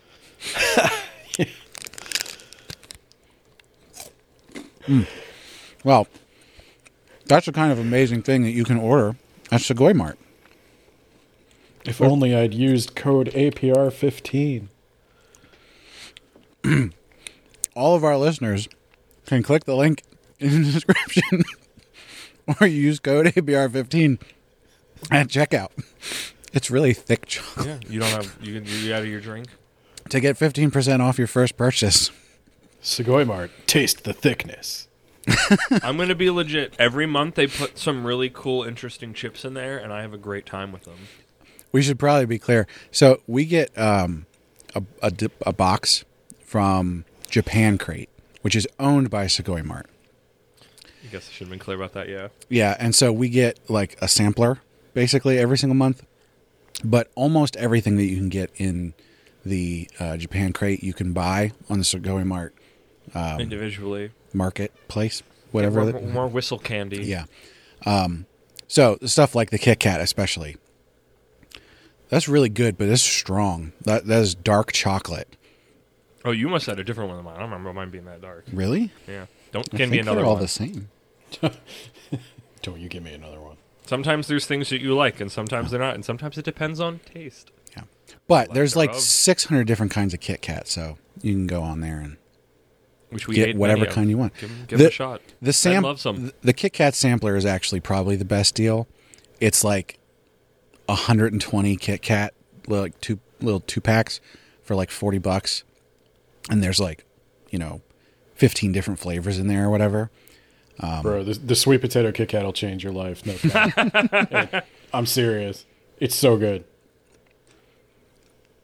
Anyway, so like I said, you go to segoymart.com, use code APR15, you get 15% off your first purchase, which helps us out too. So do that, please. Sugoi. Sugoi! Sugoi.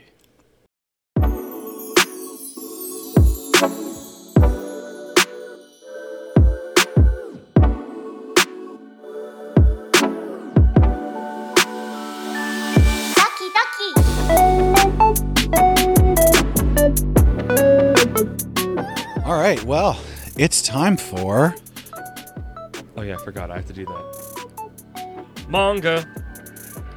Book. Club. I don't. Well, and you have to do more because apparently today we're going to talk about something that you've read recently. I read a book, but it wasn't a manga.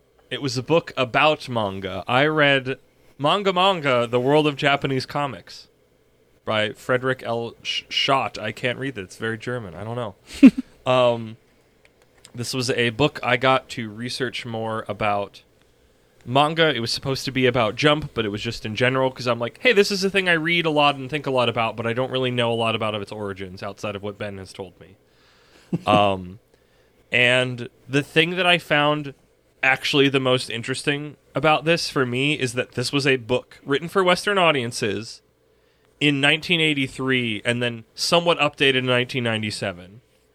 And then he makes a specific point of like, hey, instead of just updating again, I just wrote a new book, which I'm going to read at some point.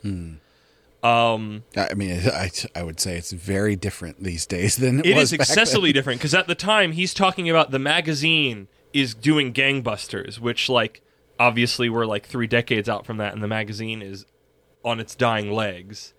And it's interesting to see that. But some of it, and we talked about in the first segment, some of the things that I learned, it's interesting to see what shaped this medium in a way that, like we said with Her Comics Code, we didn't get, and the way that it took place, and the way the culture of Japan and the way things work, how it became the kind of platform for stuff. But one of the things I want to touch on before I get more into some of the other information in it is that it's interesting to just go back this far. Of every manga mentioned in this book, how many pages? Admittedly, a lot of them are like tastes of manga at the end, all of which I kind of hated, admittedly. It's like about 150, 160 pages. I'd only heard about maybe 4 or 5 of them, and I only had read one of them. Young up-and-comer Akira Toriyama's Dr. Slump. He hasn't written anything else. It's just Dr. Slump. I don't know what Dragon Ball is. That hasn't been happened yet. Which is just, it's so weird even outside of the, like, literally what society is to be like, all the big names I know about are not even on the wind yet. Heck, some of them might not have even been born yet. Yep. And I always find it fascinating to go back. So if that's something that interests you, I would say read this. And just if you want more of that context, like cultural context of like how manga came to be, I'm excited to see when he wrote the follow-up one and if he's got more to connect it more to now. But it's weird, like I'm living in a post-One Piece world, like or freaking Dragon Ball. Like that is such a tentpole series to be talking about, and to just not have it present is strange to me. And the other thing. Oh, this drove me nuts. At the end of the book, like I said, they gave you tastes of manga, of a couple different series. And when this was written, they're still in the era where they're reversing the pages so they read left to right, which drove me insane because I'm just wired when I see comics now to read top right to left and then work my way down, and they have reversed it. And it was just like, there was a time not that many decades ago that's what happened to stuff coming over from Japan. At one point he mentions, like, one of the reasons this hasn't really caught on in America yet, which, haha, funny to look at that now, is that there are just visual shorthands that we now take for granted that they didn't understand. What is it? Here, I'll do a little quiz. I was thinking about this. What does it mean if a character has, like, a bubble coming out of their nose? They're They're tired. asleep. Yep. What does it mean when a character gets a nosebleed? They're saw horny. something sexy. Yes. I didn't think about, like, well, of course I know what those mean, because we've been osmosising it for years, but, like, it's like the 80s, and they're like, Americans don't know these, like, visual shorthands, and it makes it interesting to read this, where it's like, so few of these have come to America. I think almost all the ones they put at the end at the time, I think only one of them had an official release in America, which was Barefoot Gen, which I had heard of before. Which I feel really bad for anybody who read that when it came out, that they, like, look at these and they're like, oh, I really like this one, and then they can't actually read it anywhere. Well, I mean, now, almost assuredly, because it's work by Phoenix, by Osamu Tezuka. There's a lot of Tezuka sucking off in this book. He literally wrote the foreword. And some of that might be, like, Ben, I kind of need you for that, because, like, he's a guy that I know about conceptually, like, a little bit, but, like, I don't know where he fits into it. I don't know. I haven't seen many of his works. Like, at most, it's like, he wrote Astro Boy, and Ben told me they found furry porn in his desk when he died. That's He did a all I lot know. between those two things, yeah. He did a lot. Like, there's a reason why he's mentioning it. And What's he known for? Astro Boy and furry. That's the thing that I would remember. Admittedly, of the 4 sections, the little selections they put in here, his for Phoenix was the only one that I finished and enjoyed. The other 3 just, like, I thought were terrible and pissed me off. There's one called Ghost Warrior that was like a weird, like a Japanese World War II pilot, like, crashes, and this guy saves him, and he brings him to this island, and he's like, oh, I'm the private here or whatever, I've been holding it down, but it seems like, he's like, the soldier's like, shouldn't we go back to war? And he's like, no, I'm here. And then there's, like, babes show up, and, like, very racist Aborigines show up, and it's just like, I'm going to stop reading this. I don't want people to see me reading this. I don't want to be reading this. There was I felt like you guys of, like, for girls, one that felt very up your guys' thing, which was very, like, the prince and princess and their big eyes and royal machinations, and I was just like, I can't do this one. And then Barefoot Gen, which is about, I think it's an autobiographical story about like, the nuke, literally the nuke drops, and it was weird of, like, hey, listen to our recent episode for Shonen Jumping the Gun on Do Retry. I think, even though Do Retry is not very good, I think Do Retry handled the nuke and firebombing of Japan better than Barefoot Gen, the series that's known for it, because the way it's portrayed in the art style and the wordage is comical to my modern eyes, which made me feel weird to have something that I know is very serious in a work that I'm being told in this is, like, this perennial thing. Like, Barefoot Gen is the one that got officially released in America because it's like, hey, learn about World War II. Like, this is what the country, like, this is how Japan dealt with having you guys dropping the nukes on them. And just, like, the art being like, this looks like a silly gag manga and not like a serious thing, which is what it is, because it's autobiographical. It's talking about very serious things, and it was just like, the tone's all wrong. Like, how much these things have changed. And I guess, like, Brad, you're even worse than me with this. Like, Ben, you're my connection line. Like, how much classics from before, like, our time, like, what doesn't make it? Because it's like, I feel like a lot of our stuff only starts when anime starts happening in America, and that's where, like, our weeb roots start, and we don't really, even though there was stuff before it, we don't really go back that far, unless it's your Speed Racers and your Astro Boys, and that's in, like, this weird, messed up amalgam form. I'd say very few things from before, like, 1985 have come over and made any kind of impact. Because you have Tezuka, he did I don't know if he coined the phrase manga, but I think we talked about this before. Like, in Japan, they're called komiku. And manga is a word for it. Manga means like whimsical picture. And that was Tezuka's style. And Tezuka had such an outsized influence that you can tell for a long time that style he developed that was really directly related to Disney became the standard. And that's how you wind up with Gekiga, which are, I think, dramatic images. Yep, they mentioned Gekiga in here. Gekiga, that was when it starts to get into the protest movements, and there's a little bit more of a rebellious attitude. They want to show sex and violence and political themes in the comics. But they all grew up on Astro Boy and Tezuka's stuff. And then eventually Tezuka started feeling like he was falling out of the zeitgeist, and he was a man who needed to be the center of attention. So he started making Gekiga as well. And ultimately he started making porn. But no, it's... You either die a hero or live long enough to make porn. to die with furry... Live long enough to die with furry porn in your desk.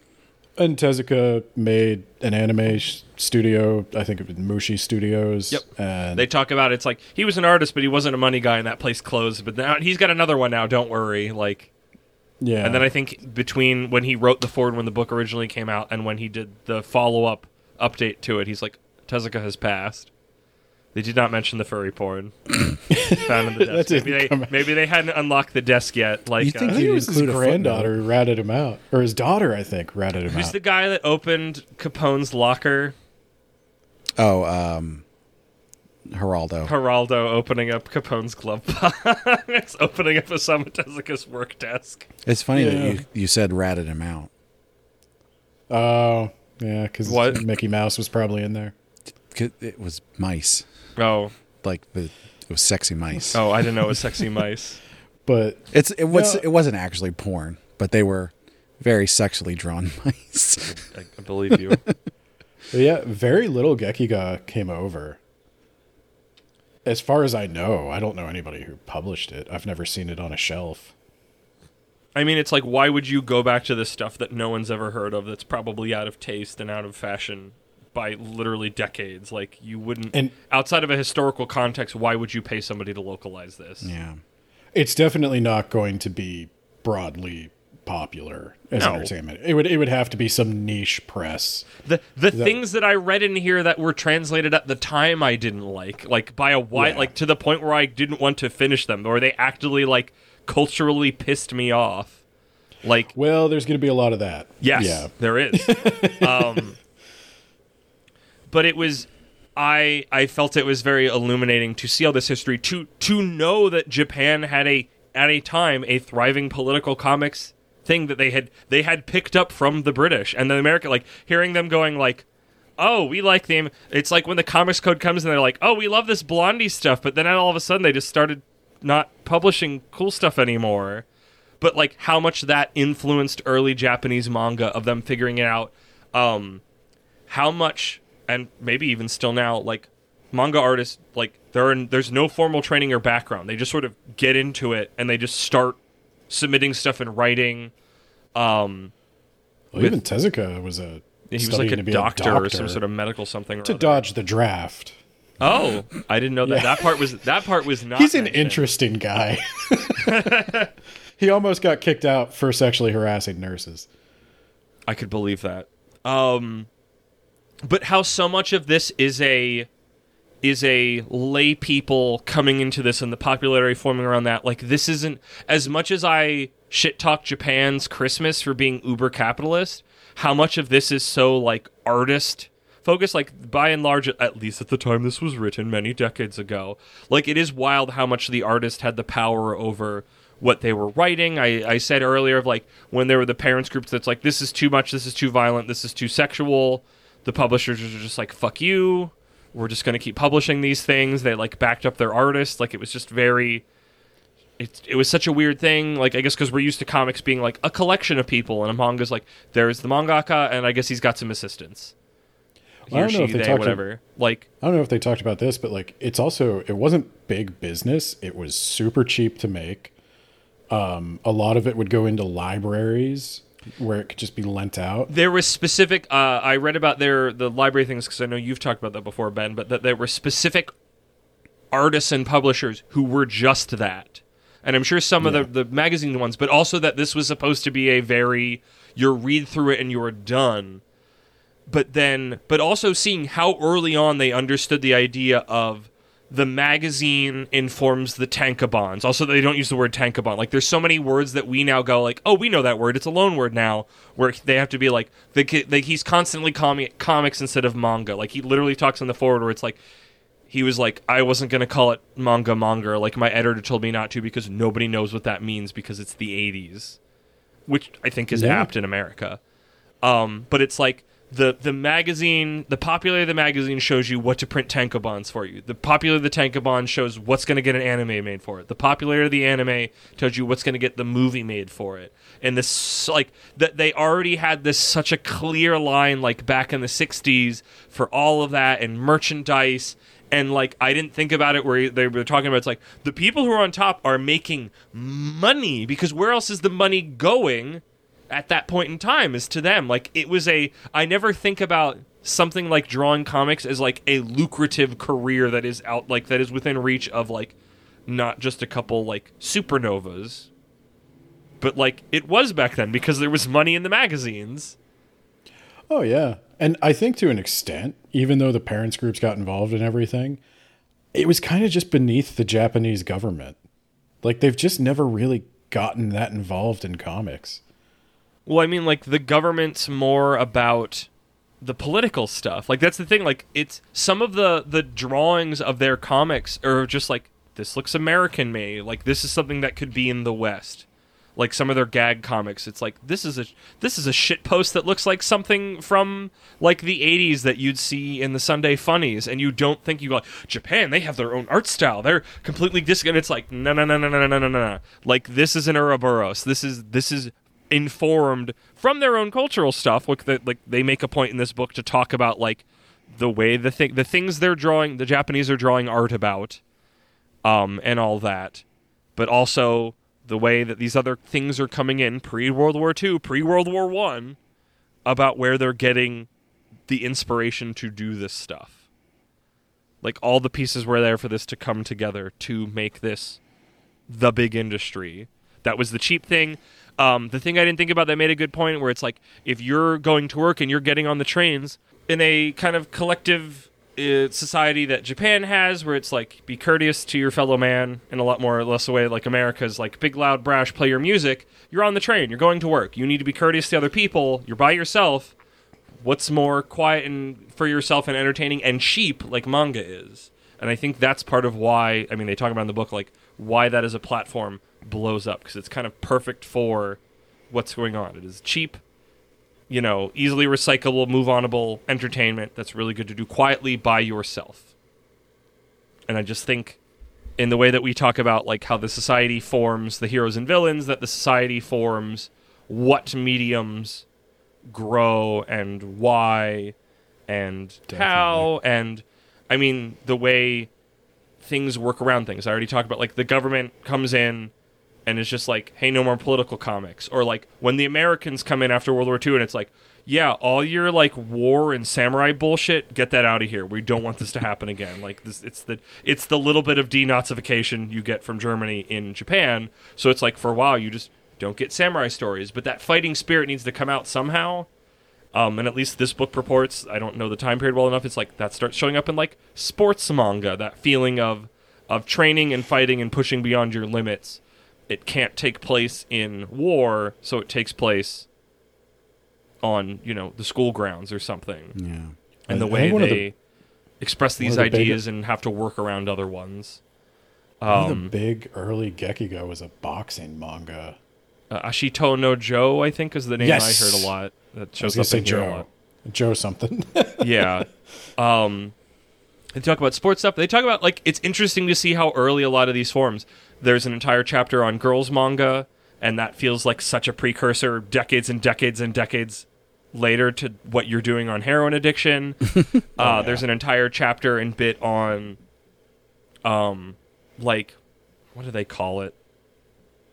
like work or like craftsmanship manga, which like I don't think we personally see a lot, but like sports are kind of a part of that, where it's like this guy's a carpenter or this guy makes sushi or something like that, and seeing the growth in that. It was funny to the time period that there's like an entire segment of that chapter about mahjong manga, which like we're extra never getting that over here, and good riddance, because I'm an American Yakuza player and I don't know what the fuck mahjong is. Hey, we got Hikaru no Go.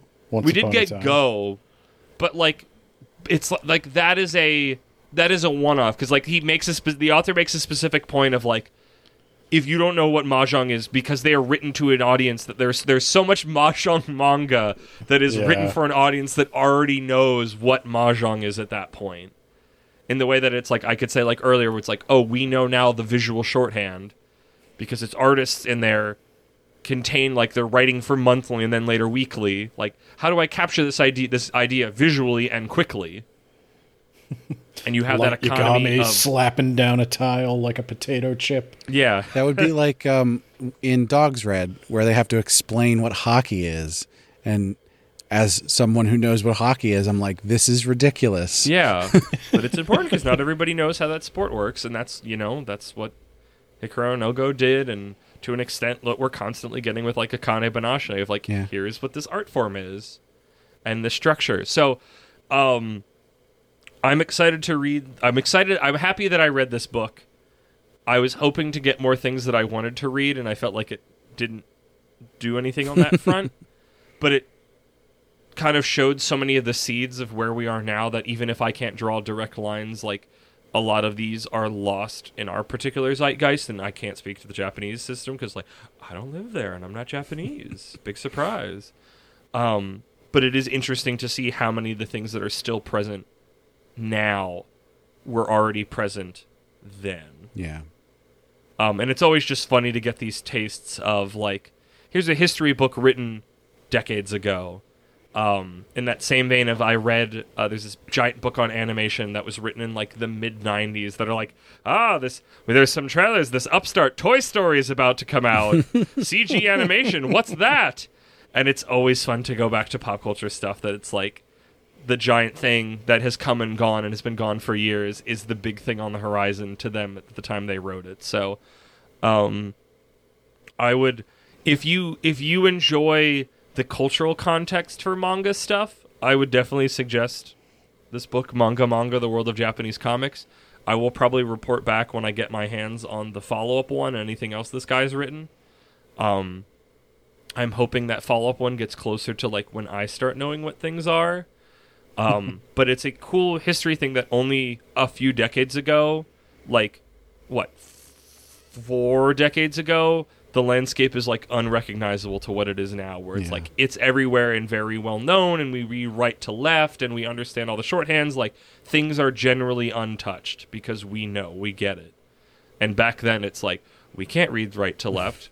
We don't understand these cultural references. We don't understand what this shorthand iconography is. Like, what's a salaryman? What's a samurai? Like, those are now funny things to think about as being problems that we're just like, oh yeah, we just get it. It's a part of our culture now too. So that's my book report on this book that I read about manga. Oh, that was a literal manga book club. Yep. Manga. We did it. We did it. We got there. No, that's really interesting. Thanks for sharing. I hope our listeners got some interesting information out of that, and maybe check it out on your own. Sounds like a short but good read. Yes, I would recommend it. It looks a little chunkier because, like I said, they have a bunch of the like manga taster plate at the back, but. Read this on vacation and breezed by pretty well, and I felt informed. If you want to check out some older manga that you've probably never seen before. If it's even in America now, who knows? Yeah. But they give you a lot of like example panels of the things they're talking about, so it's neat seeing the way visuals have changed over time and certain styles that we just don't really see that they used to draw like I said, like some of them look like old Sunday papers in America. Right.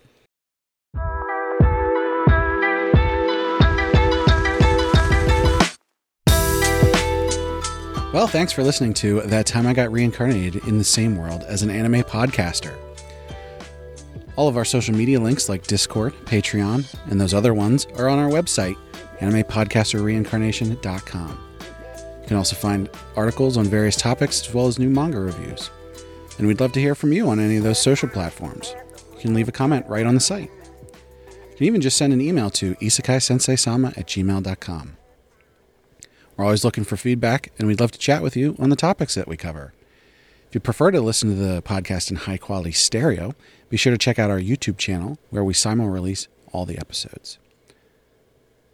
We also release that version early on Patreon, so if you can't wait, you can join us there and listen as soon as the episode is done cooking. In addition to getting the episodes early, all tiers also get to vote on the next series that we cover on heroin addiction, as well as getting a shout-out. Speaking of heroin addiction, definitely get subscribed. We're doing something special for not the next episode, but the one after that. We're going to be covering 3 of the worst manhwa. We need to set a baseline for our rubric, figure out what's actually good and what's not, because I'd say we've been rating things pretty high, although compared to the scores that get given, they're a little on the low side, so we need to see, just where the bottom of the barrel is. I'm steepling my fingers in evil excitement. I'm excited too. I think there will be some gems. Maybe.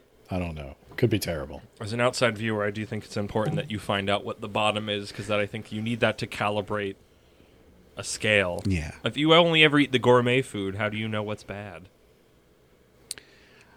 We also would like to hear from people on what kind of perks they want to see on Patreon. So come join us and let us know what you want to see. And of course, we got to shout out our patrons. So at our Reincarnator tier, we have Moon, who's a friend of the show. She's guested twice so far. She's a moderator on the r/Otome Isekai subreddit, which you should check out if you're into the Otome Isekai stuff. It's a fun place to hang out.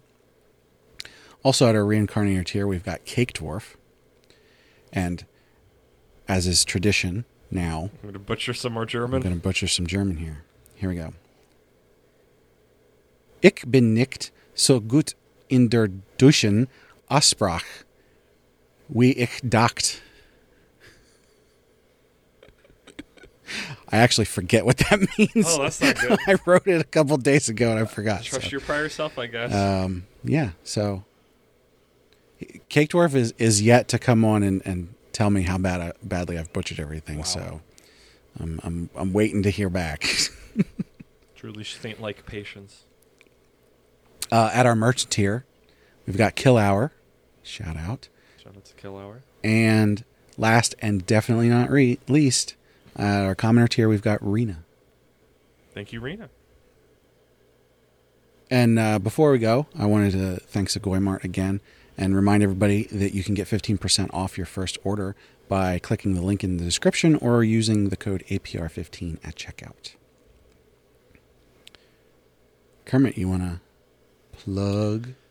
Yeah, speaking of plugs, you can catch me and Brad on Shonen Jumping the Gun, as we said, on this very feed where we read the first chapter of a manga and make wild-ranging predictions and opinions about it from very little information. So we've got some interesting episodes coming down the pipe. I don't know what will be out now. Next one to come out is episode 10. Episode 10. It's going to be an interesting one. You gotta subscribe and listen to find out. You gotta hear it to believe it.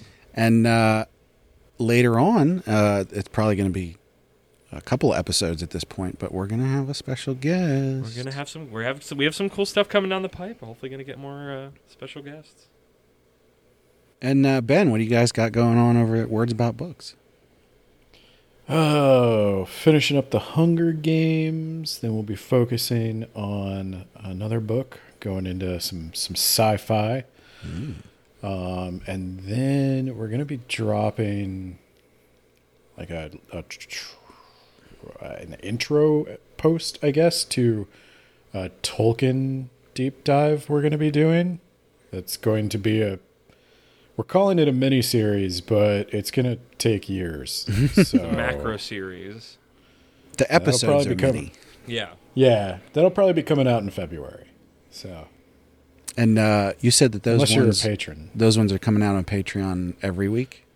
if you're a Patreon, you get them as soon. We're recording them in batches, and if you wanted to join the Patreon, you get them as soon as I finish editing them. Nice. Otherwise, they're going to come out once a week on the main feed. Which do you value more, money or time? Yes. Well, once again, thanks for listening. And, if you end up exploring another world, make sure you aren't just looking at the surface level.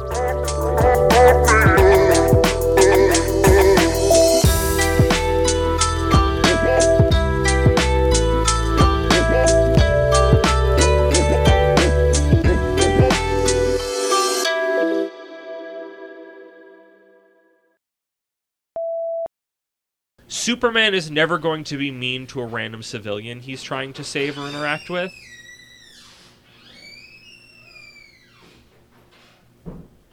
Okay, sorry, it's a squeaky door.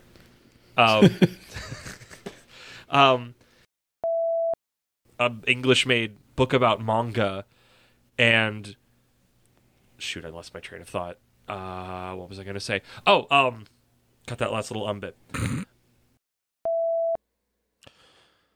I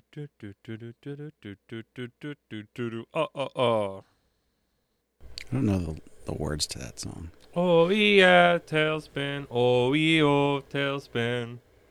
Together through thick and thin with another tailspin. All right. That's the thing. Do you have to record a thing because I have to tell the custard story now? Oh yeah, go for it. Okay. So boop, I'll do the boop for you guys. Boop. So the custard fascist story is, so last week Brad and I went out for dinner and he really wanted custard, so we went to this new custard place. Frozen custard. Frozen custard. Is there a different kind? I mean, regular custard. Is that not frozen? That's more like pudding. It's like pudding, yeah. Okay. So it's hopping and bopping for some reason on this chilly Sunday night. This tiny little store. We don't know why it was so busy. And we're like in line packed shoulder to shoulder, and there's this like young 20-something kind of scruffy looking guy with like a little knit cap on, slightly in front of us in line. I would say probably, because we're kind of crushed in there, like maybe like arm's length at max for me, but I've got admittedly a wide reach. And on his hat, I can see pins for what looks like a swastika, but some other stuff I can't quite make out, and like the American flag with a thin blue line on it, but then there's like an orange, like kind of horizontal cross-out line on it. But I'm not wearing my glasses, so I can't see them enough to make out what's going on, and to get any closer to this man would invade his personal space and be weird. I also don't want to go, Brad, what's on his hat? Is this guy a Nazi? Like, I don't want to speak too loudly and alert this man. So I'm just stuck in this like Schrodinger's cat situation of, is this man a fascist or is this like an anti-fascist punk? Are these anti-Nazi, anti-blue line pins? And it's important to note that the area that we are in central Pennsylvania, it's really up in the air which one it could be. This guy had an aura that could have gone in either direction. Usually, sometimes you can get a read on people, but genuinely it's like this could go in either direction. Sometimes it's hard to tell with punks. I don't know how aware everyone is, but I think everybody knows about the whole January 6th thing and how they've arrested a lot of people, and a lot of people have been getting sentenced. It's something like 80% of the people who were arrested and sentenced so far are from Pennsylvania. Wow, really? Yeah. Wow. Granted, we're like right there. So I know, but I'm gonna have to remember that statistic. That's fun.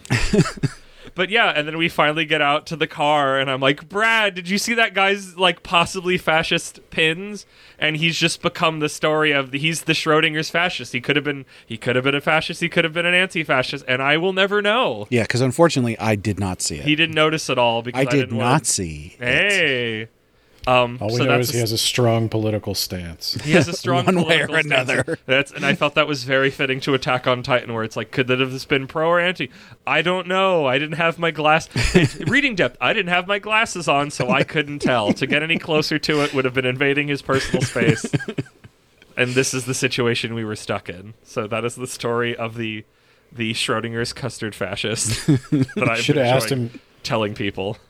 Should ask as like a crypto question. Like, how do you feel about Attack on Titan?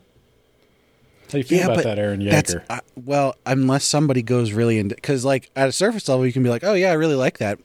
Yeah, it it's doesn't really tell good. you anything because a lot of people really liked Attack on Titan in the beginning. That doesn't tell you anything. Yeah, but how like, how do you feel much about did you like context? it? Did like you really, Did you really finish like it? it, or did you just sort of like it? If you were to choose an anime profile picture,